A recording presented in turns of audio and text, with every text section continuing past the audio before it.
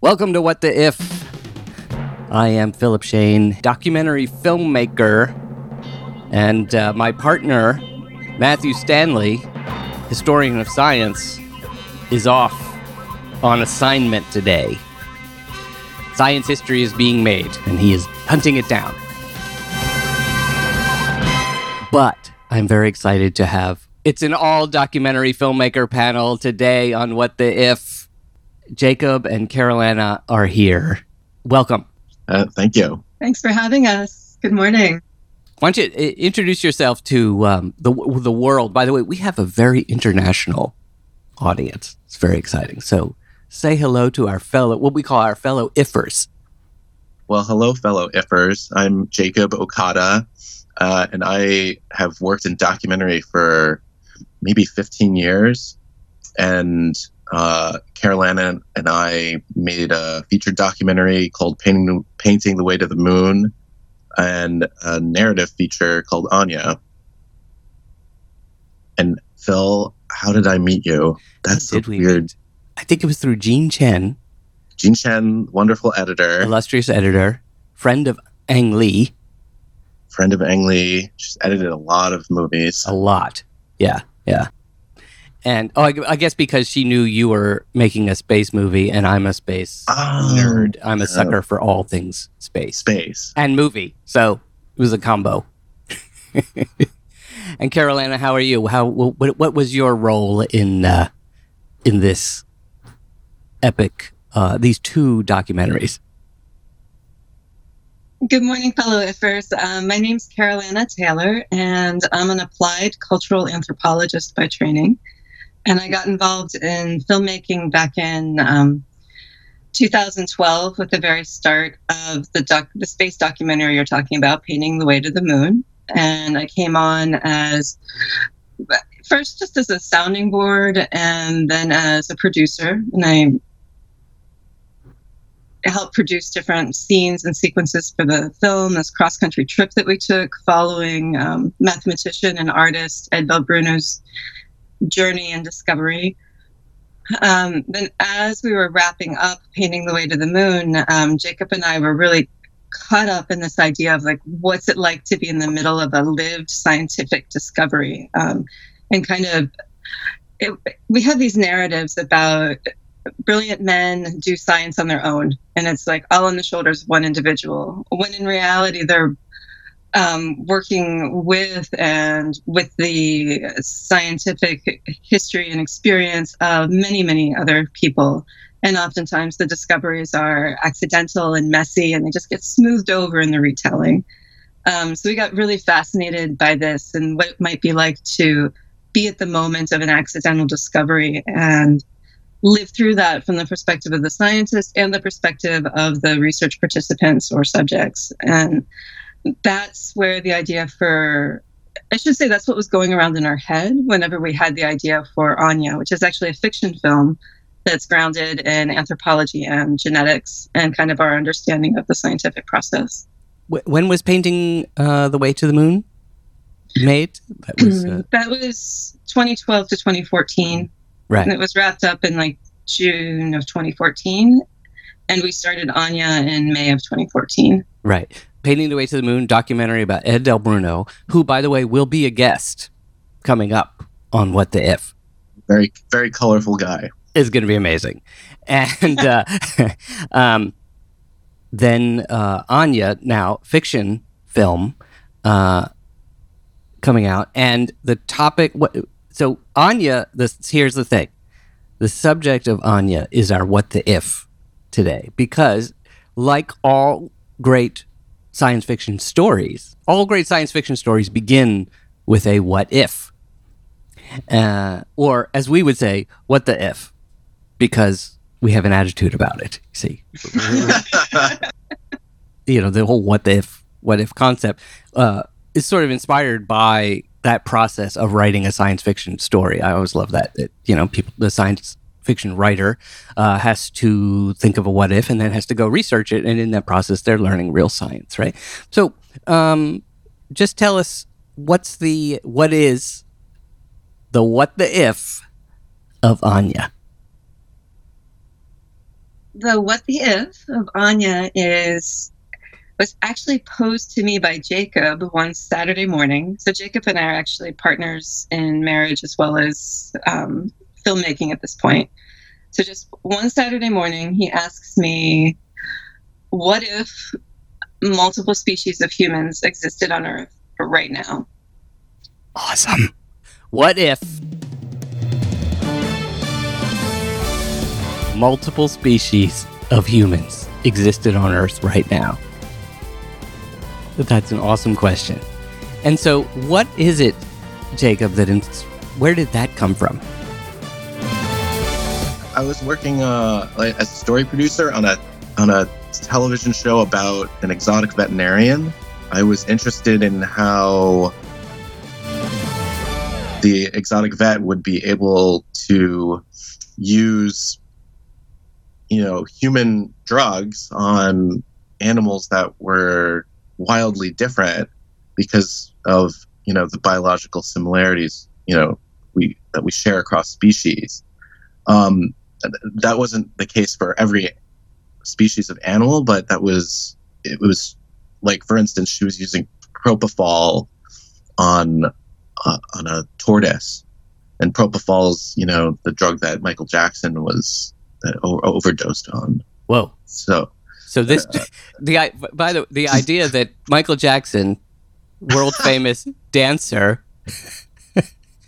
and a tortoise. So the tortoise thought he could be another Michael Jackson. More or less. Can a tortoise moonwalk? Very slowly. Very slowly, yeah, just like on the moon. Right, just like on the moon. I think so. It was just interested in like all the similarities that we share across different species, and then just what is the definition of a species? How do we define them? It's just kind of this weird taxonomical question that I never really took that seriously. And I've always found it interesting that we have, 1, 2, 3, 4, 5, hundreds of species of cat or, whatever. And then there's just, us. Right now. But it wasn't always that way. And I think he knew that as an anthropologist, when I teach kind of an introduction to anthropology class, we have to cover a wide range of stuff, including a little bit of human evolution. And at different points in our history, there have been multiple species of humans walking around, like, similar descent or descended from similar branches, but they couldn't get together and reproduce and have viable offspring. So you count them as different species. And some of these species that we were thinking some of these groups that we were thinking of as different species, around the time that we started Anya, we were finding out from genetics, they weren't really isolated genetically. They weren't really different species. Like, this is around the time that we were finding out that Neanderthals actually passed on their DNA to us, to modern Homo sapiens sapiens, that we care. Like, as a European descendant, I have about 4% of my DNA is from Neanderthals. Well, that would be high, but yeah.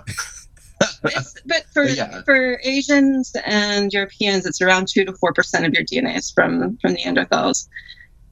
So we were finding out about these kind of things at the same time that we were finishing up Painting the Way to the Moon, and he's asking this big what the if questions. And I found it I find it interesting to think about like the cultural implications of being the not just the apex predator, but also, we're not sharing resources with any species that's like us, really. And so we interact with the environment quite differently, and we have mythologies around how different and special we are. And what would happen to, Genesis, or Adam and Eve, if we had another group who couldn't procreate with us? That might screw with people's, notion of their specialness, for lack of a better word. Right, or uniqueness. So, you're right, it'd be crowded at the top of the evolutionary mountain. There's Exactly. there's some Neanderthals up here trying to push us off. And well, yeah, and also I just from a like kind of another angle, like how would we discover this other group? So like to us it seems the most likely that, you know, like what about infertility? Lots of people can't have kids together and they don't know why. It's always just chalked up to, you know, random chance or whatever. But we're getting more and more data from fertility tests and heredity tests and other DNA tests that's accumulating into databases with some of which is accessible to investigators. So at some point, an investigator might look at this growing mound of DNA data and ask the question, are there patterns of infertility that actually fall upon distinct groups that at some point shared a common geographic origin? Like, did these people actually come from a common place and evolve in isolation and genetic isolation and are actually fertile with each other but not with others? Could they be considered a distinct species of humans?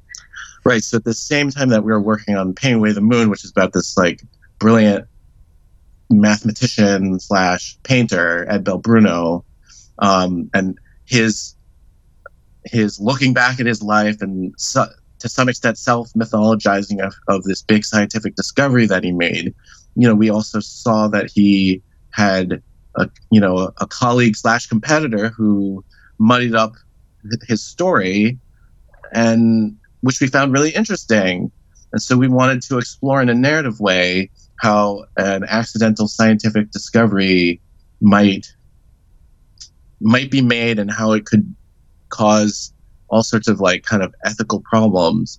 You know, so like in Anya, you know, you have a couple who are trying to have a kid and they can't, and they discover that, you know, there's a biological basis for the infertility, and you know, the scientist discovers that, and he's quite interested in that, but he doesn't really care about the infertility part that much. He just wants to collect more data from, you know, people who might have this variant. Well, he's an evolutionary geneticist, so he's really interested in the evolutionary track. And this whole modern question of, can I have kids with somebody else, is outside his wheelhouse.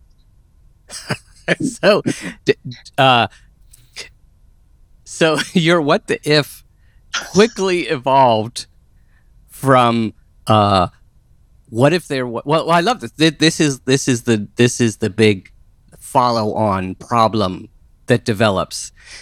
What if there were, so basically what if Neanderthals were still around, right?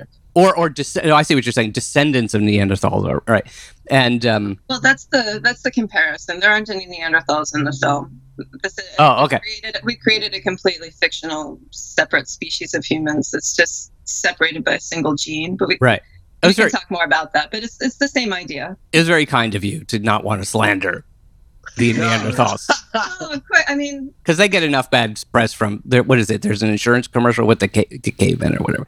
Yeah, there's actually another movie out there that looks pretty cool called William that takes the idea of like having a Neanderthal baby and bringing it up into adulthood now.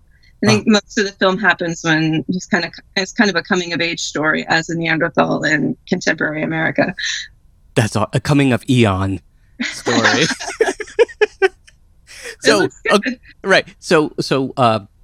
What if there were descendants? What basically what you're saying is not if. What if the other species still existed in its full form, but if basically in our DNA there might be some people that had a little bit more of the other species. So a little bit of our species, and then there's someone else. Basically, it becomes a rom-com? Is that a romantic comedy? No. we call it a sci-fi love story. A sci-fi love story, or like the worst Tinder The worst experience ever. Yeah, meet someone, fall in love, find out you can't have a baby, and then find out that he's been keeping secrets from you about where he and his people are from because they're just reclusive and they're trying to protect themselves, and then find out that your mother-in-law is still alive and you haven't met her several years into a marriage, and that she and her people are not so keen on your husband, and because he left and has been like dating you and marrying you. Well, you're skipping the whole cultural expression of the biological difference. So the curse. So this is what this is actually what we were interested in playing around with, which is, imagine if you were part of a group and you couldn't procreate outside of that group. What sort of cultural reasons would you come up with to explain it? Right. What religion? And this is where the science comes in a bit too. You have to keep in mind that so we invented a species. So the idea is that you have to go far enough back in time for a mutation that would affect fertility with the main Homo sapiens sapiens group to spread among an entire isolated population. So we go back 10,000 years or so and place it in an island off of the coast of Caribbean, which is just mostly backstory that we nod to in the film, but it helps provide cultural richness about like a story for the scientists to investigate. Yeah. So the idea is that over time, a group of people, like way before the Spanish colonization, arrived on this island and passed around a gene that affected their fertility with people not from the same group, to the point that eventually became prominent and then dominant in the group, so that when the Spanish arrived, they come head to head with another group of people that is raping and pillaging and intermarrying and doing everything that happened as part of the conquest and the Great Columbian Exchange. And and so they find, the Narwhal find, that's what we call these fictional people, that they're not able to have kids with the Spanish and what's going on. And the Spanish discover that there's this group of weirdos on the island that doesn't create kids when they have sex with them. Like, what's going on? They bear no fruit. Yeah. So, or vegetables. Or anything. Or vegetables, nothing. Or anything. Anything. Nothing. No harvest. Nothing. Some miscarriages, maybe. Oh, So- my God. So the group has to decide, and the group has to protect itself. They're going to be treated as outcasts. So over time, they develop ways to deal with this. Cultural Their ways. culture adapts to deal with this biological phenomenon and the cultural responses to the biological phenomenon, like ostracization and isolation. So their language morphs, like other groups that were in the Americas when the Spanish arrived. They create kind of pidgins and then Creole, so they got their own language. Huh. And we had a lot of fun with that. And a linguist, or an anthropology friend who's a bit of a linguist, helped me develop that. But the idea is that their language allows them to kind of hide in plain sight alongside the Spanish. It just sounds like nonsense to a Spanish speaker, but there are some rules and stuff that govern it. But then they also develop these cultural explanations, like, why can't we have kids? And so they think they're cursed. And that's the story they tell kids growing up. Like, if you go and try to explore the world, or live with the Spanish, or go back to mainland South America or migrate to the US, you're going to be cursed never to have children. And they're just explaining what they're seeing. Right. But it grows into this mythology among them. Well, so interesting. Right. So In a way, they are cursed, but they're attributing that to the normal, the supernatural version of curse. Exactly. Yeah. And that's where religion comes from a lot of times, is trying to explain the unexplainable. Yeah. Yeah. Oh, this is amazing. I love this. So, let's take a step back now and some very basic science.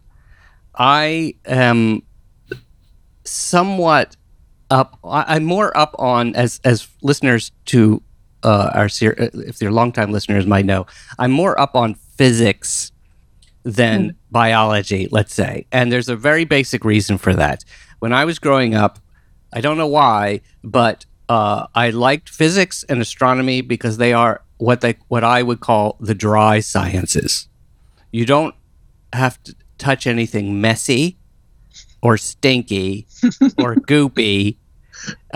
It may have begun when we had to dissect fetal pigs in biology class. I mean, it makes me sick just thinking about it now. It was gross enough, but the smell of the formaldehyde and it was just a horror. It was a traumatic experience. And I liked it. You liked it? See, it makes sense. No, Not the formaldehyde, but the actual looking under the surface and finding out what was there. Yeah, I liked it. Yeah.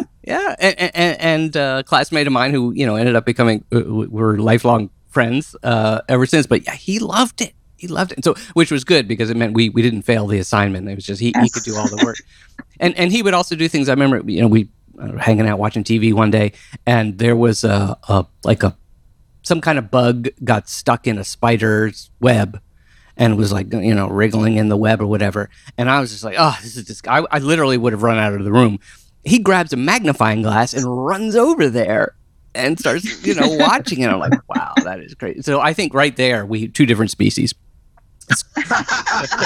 Scaredy cats and courageous courageousals and scaredy sapiens.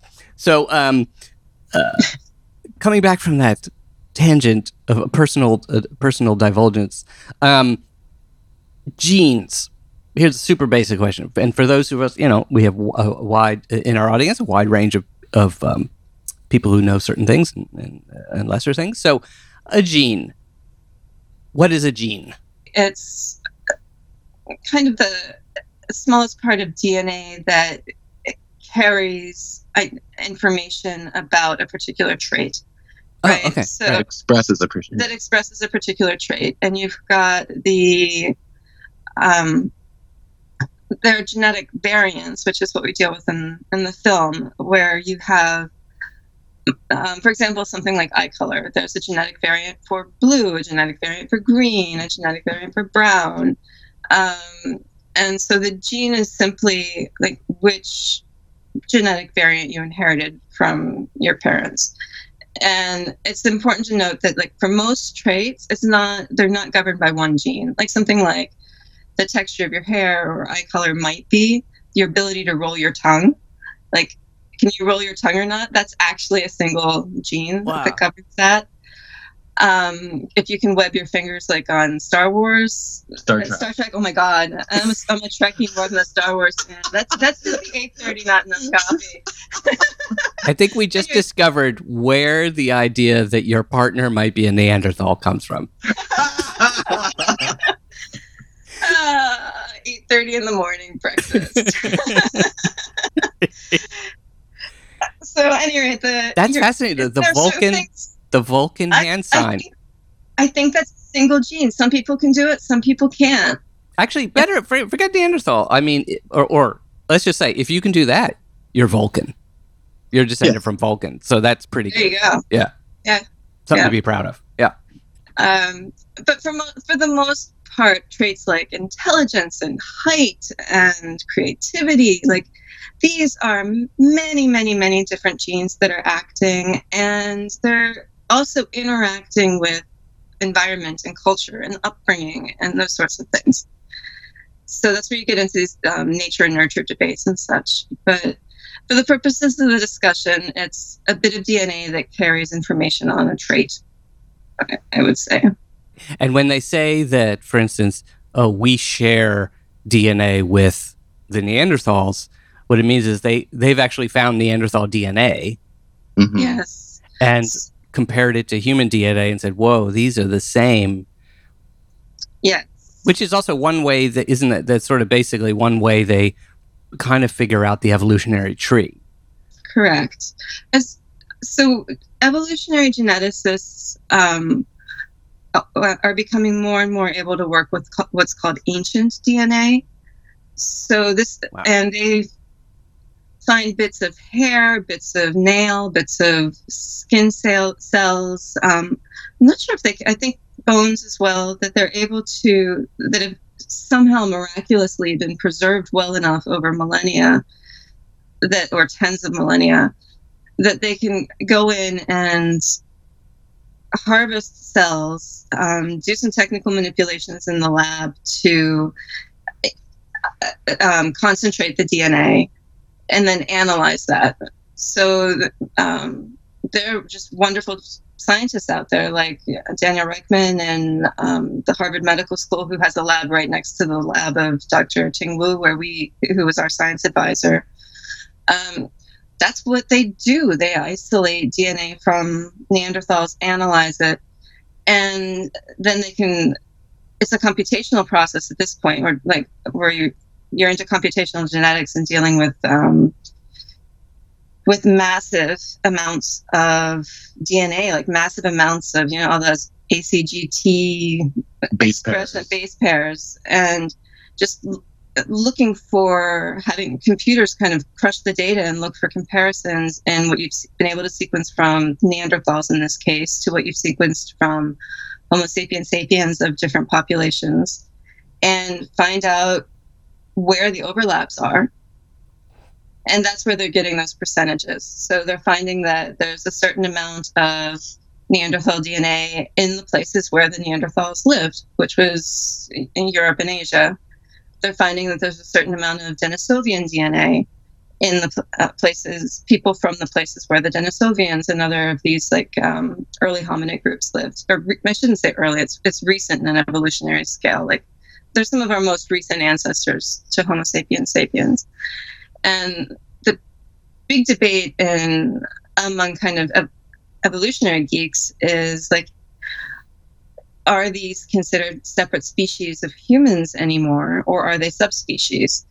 The basic, and there are many other definition of species, is that two groups are able to reproduce and have successfully and have viable offspring. So members from two different groups get together, have a child. That child can also have a child. So no ligers, no tigers and lions that could produce a liger, but the two ligers can't produce a liger. None of that. You have to actually be able to continue the line. Right. So if I carry Neanderthal DNA, at some point, my Homo sapien sapien ancestor had sex with a Neanderthal.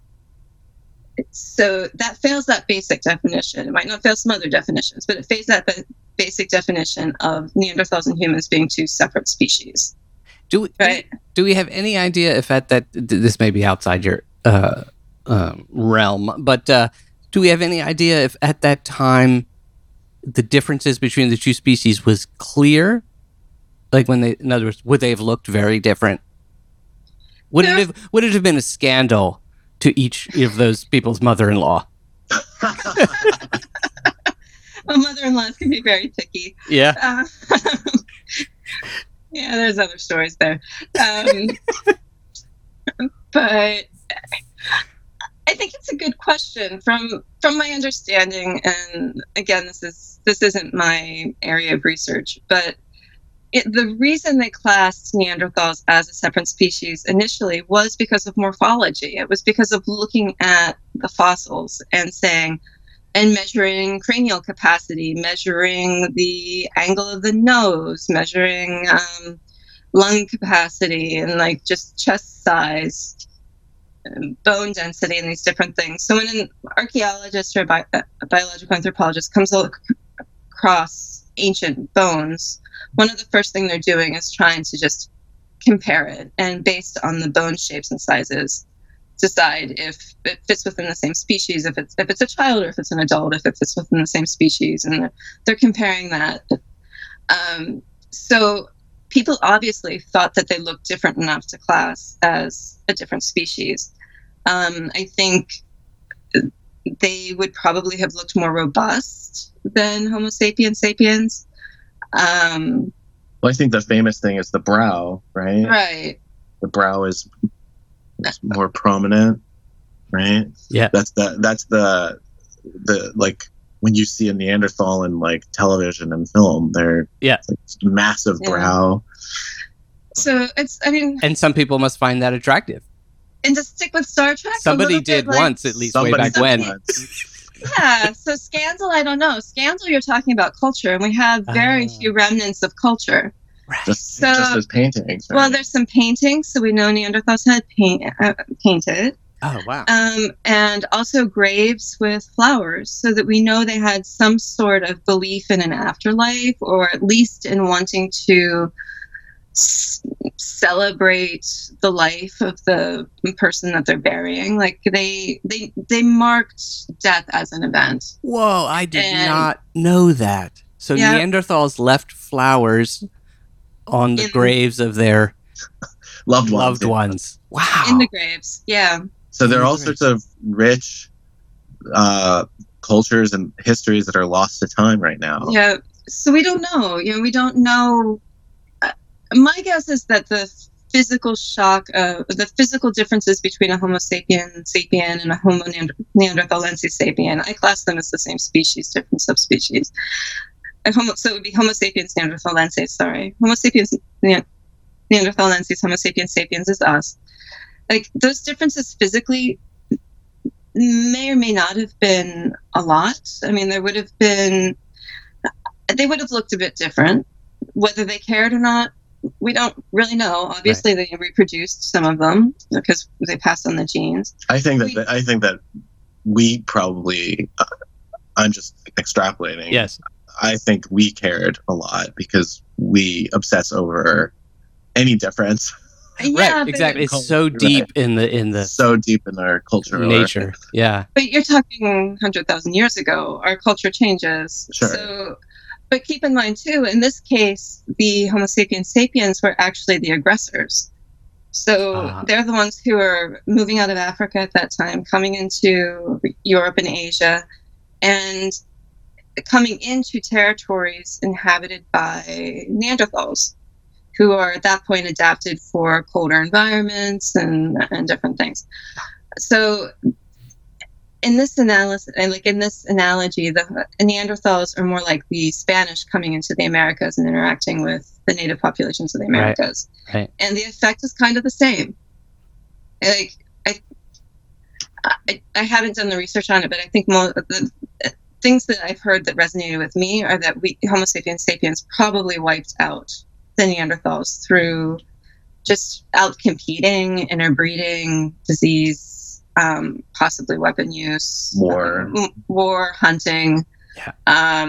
All the I things that think- we do today. Yeah, Yeah. I think out competing is probably the simplest Simplest, yeah. explanation. Yeah. Just they were better at obtaining resources, so they won. So the dark side of it is that perhaps that mating situation was more of a colonial sin, Not, should we not, say? yeah, not consensual. Not consensual. Yeah. That's possible.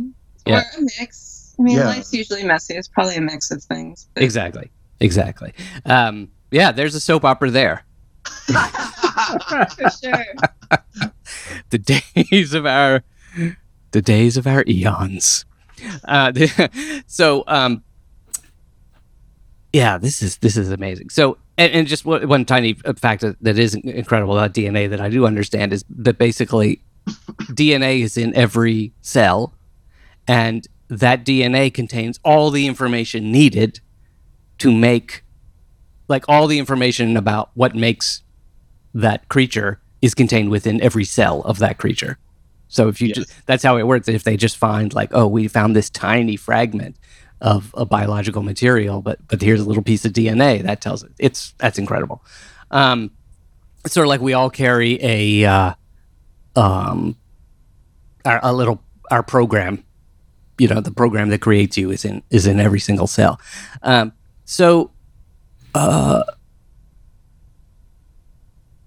If this were to happen, interestingly, I fear that, and this is a good question. I love having an anthropologist on, because often more often than not, our what the ifs we're exploring is a little bit more down a technical path.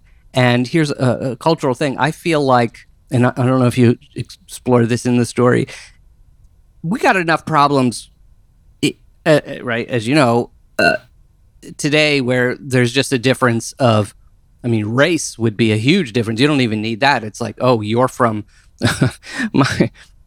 I have family from a town up near Buffalo called Tonawanda. There's Tonawanda and North Tonawanda, right?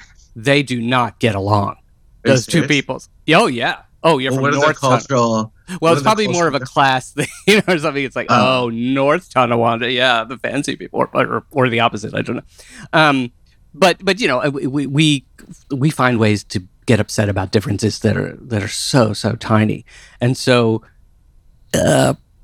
what would happen?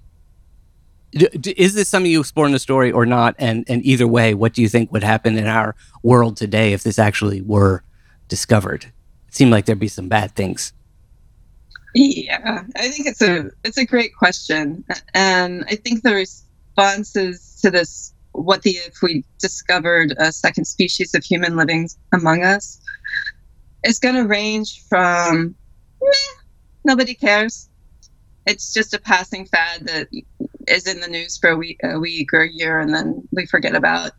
And we talked with Dr. George Church at Harvard Medical School, who's a very well-renowned geneticist. And his response to our story of the second species of humans was that. I mean, do you remember exactly what he said, Jacob? He was like, well, yeah, they probably, that's no big deal. But, he's a geneticist. So, right. But I think that any journalist hungry for a hook or a story would latch onto that and turn them into a freak, turn this small group of people into something like clickbait or something worthy of turning into, like... We're very good at othering as a species. We're very good at defining, this is us, this is my group, this is who we are. This is who belongs with us. And this is the other. This is the out group. This is who doesn't belong with us. And you see this along lines that you're talking about, along class lines, racial lines, ethnic lines, gender lines, nationality lines, religion lines, pretty much anything that a human can create to draw a line between two groups. Yep. We've found a way to create divisions around it, right? Yep. Even political lines. Oh, there you go. Yeah. Especially political lines. Yes. So this group of people I think they even within their own group, there are different factions who want to kind of hide in plain sight and just stay within, marry one another and preserve their culture. And then there are people like, one of the characters in the film who is just a lord, wants to explore the city and the world and leaves and is considered an outcast. And there's a subgroup of people who are considered outcasts, even within this small community, right? So within the community, the outcasts are the people who want to have relationships with outsiders. That is the rest of Homo sapiens sapiens. They want to have children. They want their kids to be able to love whoever they want to love. They want to marry the Jamaican neighbor that they fell in love with. They want to be able to, they want to go study at Columbia or Berkeley or Pitt or whatever. Like they want to participate fully in life in the United States. Just like, I guess we think of them a bit like there's a parallel with second generation and third generation immigrants and in this group that we have in the story. So all the challenges of, do I hang on to my culture? Do I go elsewhere and explore the other cultures around me? Am I able to leave and still be a part of this group, or does leaving mean I'm gone? Like they're dealing with those sorts of tensions too, because they are immigrants to the U.S. They are like a group with an identifiable culture that's trying to find ways to stay together in the face of modernity. Like they're already dealing with that before the story starts. And that's set in Queens, by the way. Yeah. Oh, it's set in Queens. Yeah. Yeah. which is a humongous melting pot. Probably one of the most incredible and diverse places on Earth. In the country. Yeah, certainly in Yeah. the country. Yeah. Maybe on Earth. Certainly the most diverse in the country, maybe on Earth. Yeah. Yeah.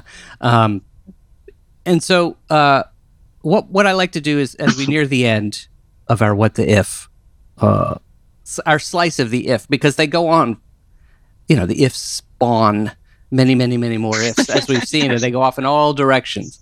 But I like to hit fast forward.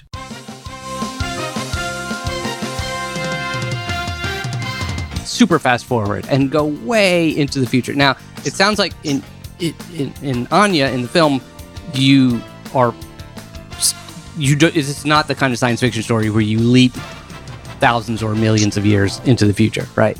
But if that were to happen, what do we think the Earth looks like? What if that group actually was, let's say they reclaimed, or they reappropriated all the insults, took them on as their name, whatever it was, caveman, cave people, whatever insults the Homo sapiens sapiens threw at them, and really built up a fully independent, or just basically grew their population a lot, right? So they really are living side by side. What do you think happened if let's go 10,000 years in the future, which is about 10,000 years is about the length of our so-called recorded civilization in a way. Right. Yeah. Jacob. I think they won't exist. Oh, basically. There's no, yeah. They will not exist. Yeah. In the story that we told, because once they are discovered, and they're discovered in modern times when we have CRISPR as a tool for editing genes, which gives people who have left the community the opportunity to procreate with, the general population, then enough of them will do that so that the population will probably just collapse. And I was trying to think up a way of answering it without debunking your premise that they expanded, and I can't quite do it. This would be a very small population to begin with, maybe 5,000 or 10,000 people, like right now. So they would already be fragile in terms of genetic diversity and at the risk of eventual collapse just from not getting new members, right? So they would have to be like out procreating the rest of humanity to grow in the way that you're talking about. And so there would have to be some like major cultural shift that everybody loves Narval culture and wants to be a Narval, so they're genetically engineering themselves to become Narval for it to grow to that extent. Could happen. Could become a fad. Could happen. In which case, like in that world, then genetic engineering is so common that on human children that we're probably living alongside each other and just different cultural values, like that, because the people would have gravitated to one or the other. Interestingly, in that situation, if you can modify yourself to become like this other group, then my guess is that, people are just going to modify themselves like crazy. There's going to be so much diversity or something that, again, the group doesn't survive in right. Yeah, no, the chances of the Narval surviving are pretty, as a genetic group, are pretty low. The chances of them surviving as a cultural group is really up to the children, grandchildren, great-grandchildren of the Narval and whether they want to keep the culture alive. And we only hint at it in the movie, but that there is spirituality that goes with that, and religion and beliefs. Like the curse would be gone, but would other beliefs continue and other practices continue? And that's that's a question for any vulnerable population today. Yeah. Is, do we take the cultural measures to protect our culture? Right. Right. And how, how many generations does it take until whatever your ancestors were is just not that visceral? Yeah. I mean, you have a point of reference today, in your, so my parents my dad was born here, he's Japanese American, but, he's pretty far removed from Japan, whereas my grandparents were also born here, but they were first generation. Whereas my mom is from Romania, an immigrant from Romania. So, I'm Jewish. So that's a stronger cultural identity for me than, the Japanese side, actually. Oh, interesting. And you're talking about mixing, right? I'm the product of 7 or 8 different nationalities that arrived in the U.S. in the 1800s at different times for different reasons. So, I'm a European mutt, right? And that's what people are really good at. People are really good at encountering other groups and finding reasons to have sex and reproduce with them. That's why it's unlikely that there would actually be a second species of humans around, because we have had so much mixing of groups as we've encountered other groups over the millennia. So the whole premise is it's plausible, but it's unlikely because of that mixing. And that same mixing, especially with gene editing as a tool to help the mixing or help driving things apart, I think it's probably going to erase the cultural differences and add sameness over time. And that might be the same with genetic diversity as well, as we try to privilege certain traits over others and get rid of certain diseases and such going forward. The Borg always win. Resistance is futile. Resistance is futile. Exactly. And live long and prosper. We get both of those. Yeah, that's right. It's interesting, Jacob, you mentioned your Jewish side, because as a Jewish person myself, this whole story resonates. Now, was any of that kind of thing part of your a reason that this story resonated with you? Yeah, so the invention of the language and we saw it as it would be parallel to Yiddish, and just some of the insularity of the culture that we were playing with. I thought of it as ultra orthodox, for sure. And so, yeah. This is funny, because this entire hour I've been sitting here thinking, oh my God, this is such a Jewish story, yeah. Or Annie Hall type story. Yeah, very much so. Yeah. So in that sense, it was echoing just references in my own life. But my mom's family, they were they were acculturated, Jews who were, they didn't speak Yiddish at home or anything like that. Right. And they were not ultra Orthodox, but they, so, even within, obviously, this, within the Jewish community, there's just so many different groups and they don't all like each other. That's right. Yeah. Exactly. So we're definitely playing with that, with this group of people, they're not, there's no homogeneity, within the culture. You're not pure enough, and you're not. It's just endless. That's why I always love when people talk about Jewish conspiracy theories. It's if you don't know any Jews, because if you knew, we couldn't agree on anything. Nothing. There's a great joke that if you have two Jews in a room, you have three opinions. The opinion. That's right. That's totally right. Well, this is wonderful because I know this movie, Anya, is going to be a huge hit. It's going to be so big and so popular and so embedded in the culture that Mel Brooks, who will live forever, will make a version where... a musical. The musical where where the Narwhal culture really does speak Yiddish. There'll be the Neuval. The Neuv. The Neuval. The Neuval. One completely random note, since I always love to drop things.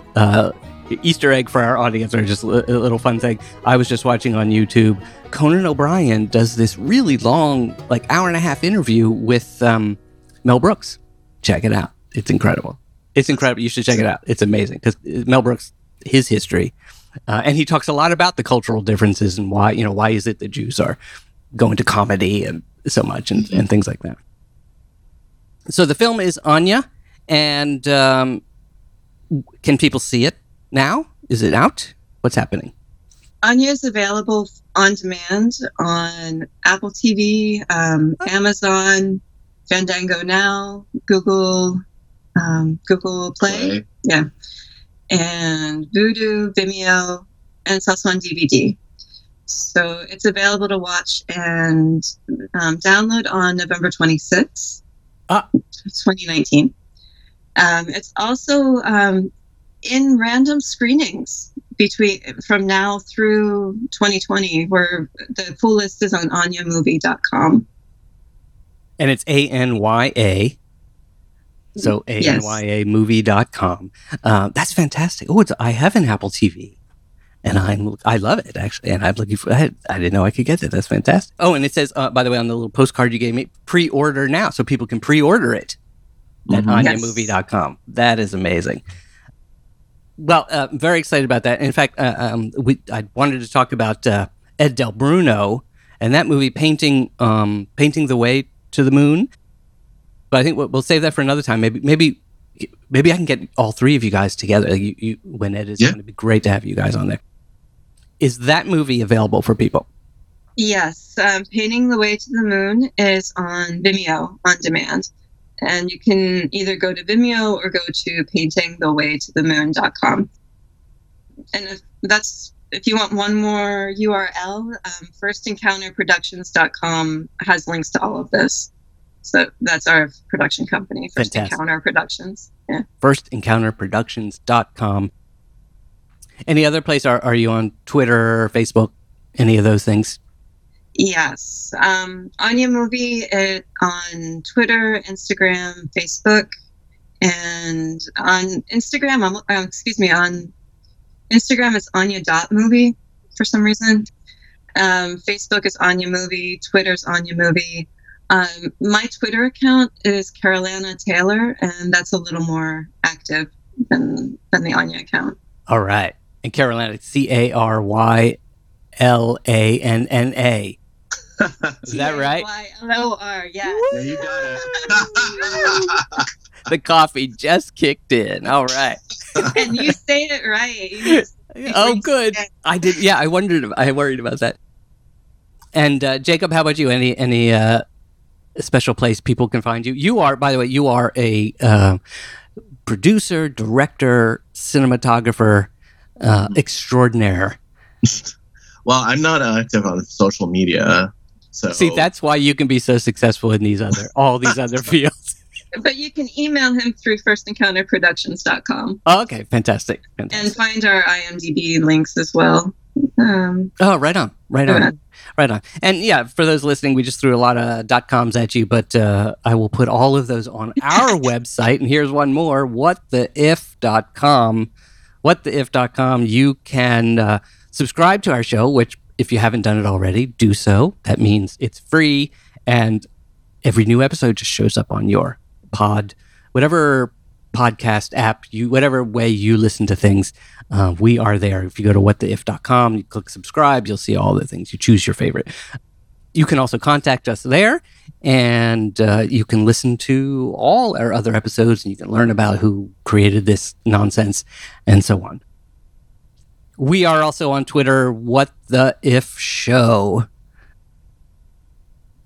Yeah, at What the If Show. There's no .com in that on Twitter. Hallelujah. I need more coffee now. The brain is becoming scrambled with all these letters. All this stuff, whattheif.com. You can see, you'll find this episode and you'll see all these links will be there. Jacob and Carolina, and the movie is Anya. Thank you so much for being on. You are, and I've been doing a number of shows with Matt Solo, so our members haven't heard this in a long time. When we have guests, you get a finger puppet. You will each get a finger puppet of a great scientist or science fiction character from my friends at the Unemployed Philosophers Guild. Nice. By the way, the holidays are coming up. This is free. They don't buy ads or anything. These are friends of mine, and I love their stuff. They make smart, funny gifts for smart, funny people. Their toys are like they're in Barnes & Noble, and they're in all the museums and all that kind of stuff. philosophersguild.com. And so anyone who's listening, if you're interested and you don't want to wait to get on the show, although I'd love to have you on the show, to get a finger puppet, if you go to philosophersguild.com and you use WTIF as the coupon code, you get 10% off. So they make wonderful gifts. You are both going to get your own. And then, I don't know, each one of those may hold a non-Homo sapien secret. They might have a variant. They may not get along. They fight. I see. Thank you. I see video games in there's going to be a video game spin-off of Anya. Where, yeah, that'd be a great game, actually. Wonderful. Thank you guys so much for coming on The If. Thank you. Thank you. Now, you will help me, and especially because Matt's not here, so at the end, we have a ritual. I don't know if you haven't heard the end of our shows before. We have a ritual where when we think about all the ifs that are to come, like we never know what we're doing next week. Who does? The number of ifs, the number of what the ifs, the questions go on and on and on. The infinite divergence of possibility is horrifying. And so we can't help but, whenever we end a show, to scream very slowly the name of the show. If you would join me. Here we go. What the